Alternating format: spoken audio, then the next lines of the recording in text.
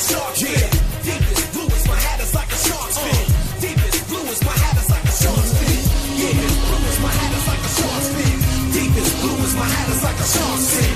Deepest blue is my hat. It is Friday, April 2nd here at Draft Shark Studios in Rochester, New York. Welcome to the 18th Quick Hit Pod in our Dynasty Prospect Scouting Report series. I'm your host, Matt Schauf. With me, as always, is Jared Smola. You can now find 23 Dynasty Rookie Scouting Reports on DraftSharks.com.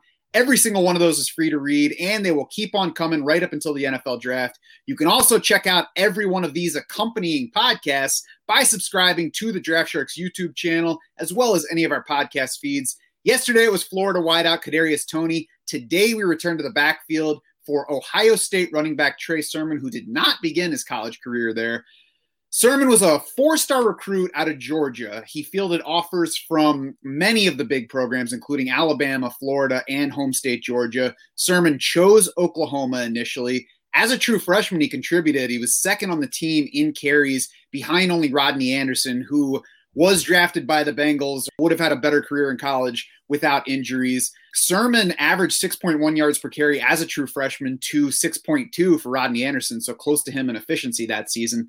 2018, when Sermon was a sophomore, injury limited Anderson to just 11 carries for the season. So Sermon took the lead of that season's backfield, led the Sooners with 164 carries and 13 rushing touchdowns, led the backfield with 12 catches and 181 receiving yards. Kennedy Brooks, though, arrived to the backfield that season. He was the second running back in terms of work, racked up 8.9 yards per rush to beat Sermon in that category and to beat Trey Sermon in overall rushing yards despite carrying 45 fewer times.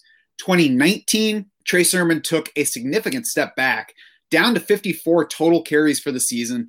Did deal with a knee injury that cost him some game time, but he also lost carries outside of that injury. Kennedy Brooks was there again, led the backfield that season. Jalen Hurts was also the quarterback that season after transferring. He led the team in carries. And then newcomer Ramondre Stevenson, who we previously profiled on this channel, wound up out-carrying Sermon for the season. Sermon sought more playing time, had talked to Lincoln Riley about more playing time. Clearly, they did not agree on what he deserved. And ultimately, Sermon transferred to Ohio State.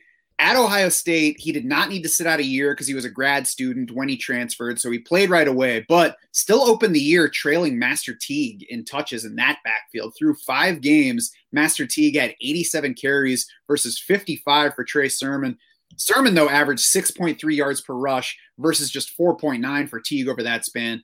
Finally, in the Big Ten title game, Sermon exploded. School record, 331 rushing yards, 2 touchdowns on the ground on 29 carries against Northwestern in that game.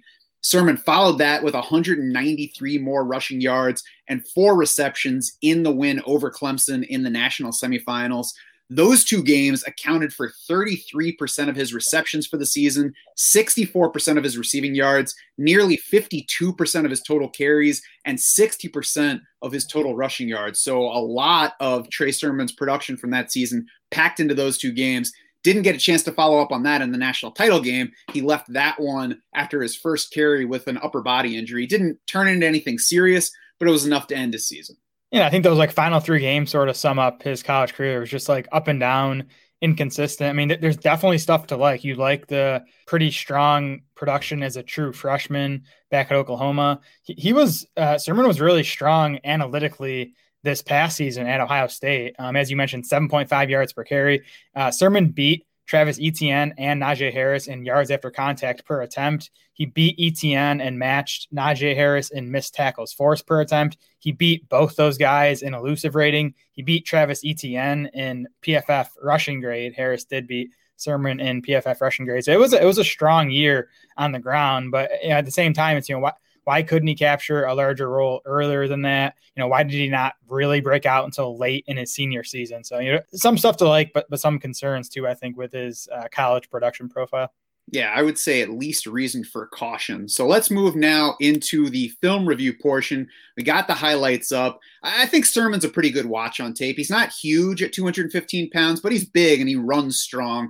He also brings nice agility. I think he backed that up with a 6.83 second 3-cone drill at the Ohio State Pro Day.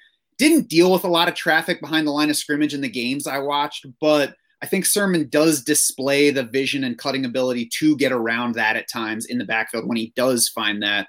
There's some vision to set up moves as defenders approach, especially once he gets beyond the line of scrimmage. He runs a bit upright. That could be more of an issue in the pros than it was in college, where guys are going to be on him quicker, they're bigger, they're stronger. I think that could be an issue that limits his rushing efficiency on a per carry basis in the pros. He's not hiding behind his blockers as he approaches the line of scrimmage. And then as a receiver, you don't get to see much. I think Sermon did look comfy on the limited samples that I saw. Buckeyes didn't really use him outside of the typical, screen swing type passes for running backs.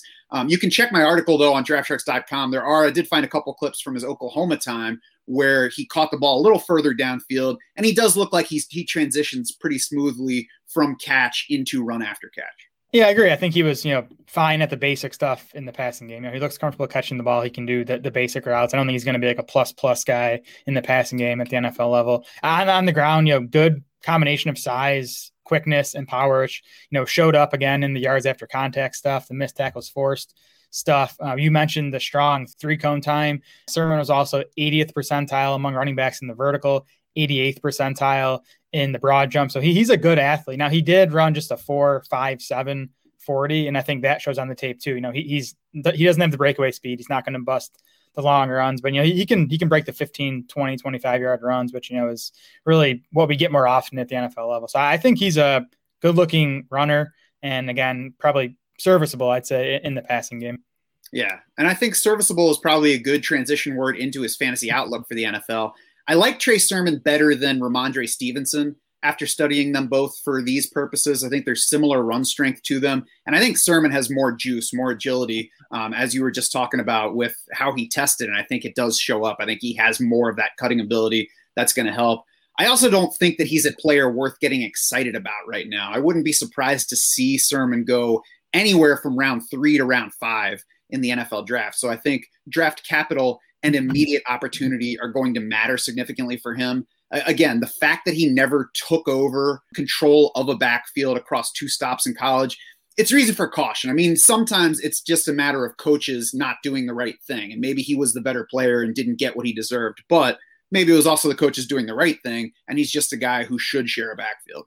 Yeah, I mean, I feel like we said this about so many running backs in this class. It's just going to come down to, where they land. And it's like that most years. But the more we've studied this running back class and talked through them, kind of the more jumbled the rankings have gotten in my mind. I mean, to me, it's still Travis Etienne, Najee Harris kind of in tier 1. For me, it's Javonte Williams in tier 2. And then it's like everyone else. And landing spot and projected opportunity is really going to determine how we value these guys in both Dynasty and 2021 redrafts. Yeah, I would say for me right now, it's Etienne and Harris, then it's Williams and Kenneth Gainwell, and then it's everybody else. And Sermon's definitely in that group where, if he's in the 3rd round and he goes to like Pittsburgh, then I'm like, all right, I'm interested in Trey Sermon for 2021. But if he goes in round 5 to Buffalo, then I'll probably forget his number. Definitely. Now, I'd say, among that group of jumbled guys, like Sermon is someone I kind of want to see get a chance in, somewhere like Pittsburgh or Atlanta, where there's a pretty clear path for him to be the clear lead runner. Yes, I agree with that. I think that if he lands, even if he lands in round 5, if it's in a good situation, I don't think he's going to be Raquel Armstead. I think he'll be significant in that kind of situation. Agreed. Head over to DraftSharks.com now to see my full scouting report on Trey Sermon. While you're there, check out the 22 other prospect scouting reports that we've already posted. Check back for more right up until the NFL draft. As I've mentioned, those prospect scouting reports are free to read, but you got to lock in your DS Insider access if you want to see where all of these players land in our dynasty rankings, both now and where they move to after they have NFL draft landing spots. You can also find our 2021 rankings and the dynamic MVP draft board, which is customizable to fit your draft needs now and throughout the summer. You can also find us on Twitter. We are at DraftSharks. Jared is at SmolaDS. I am at SchaufDS. It's SCHAUF. For Jared Smola and the rest of the DraftSharks crew, I'm Matt Schauf saying thanks so much for swimming with us.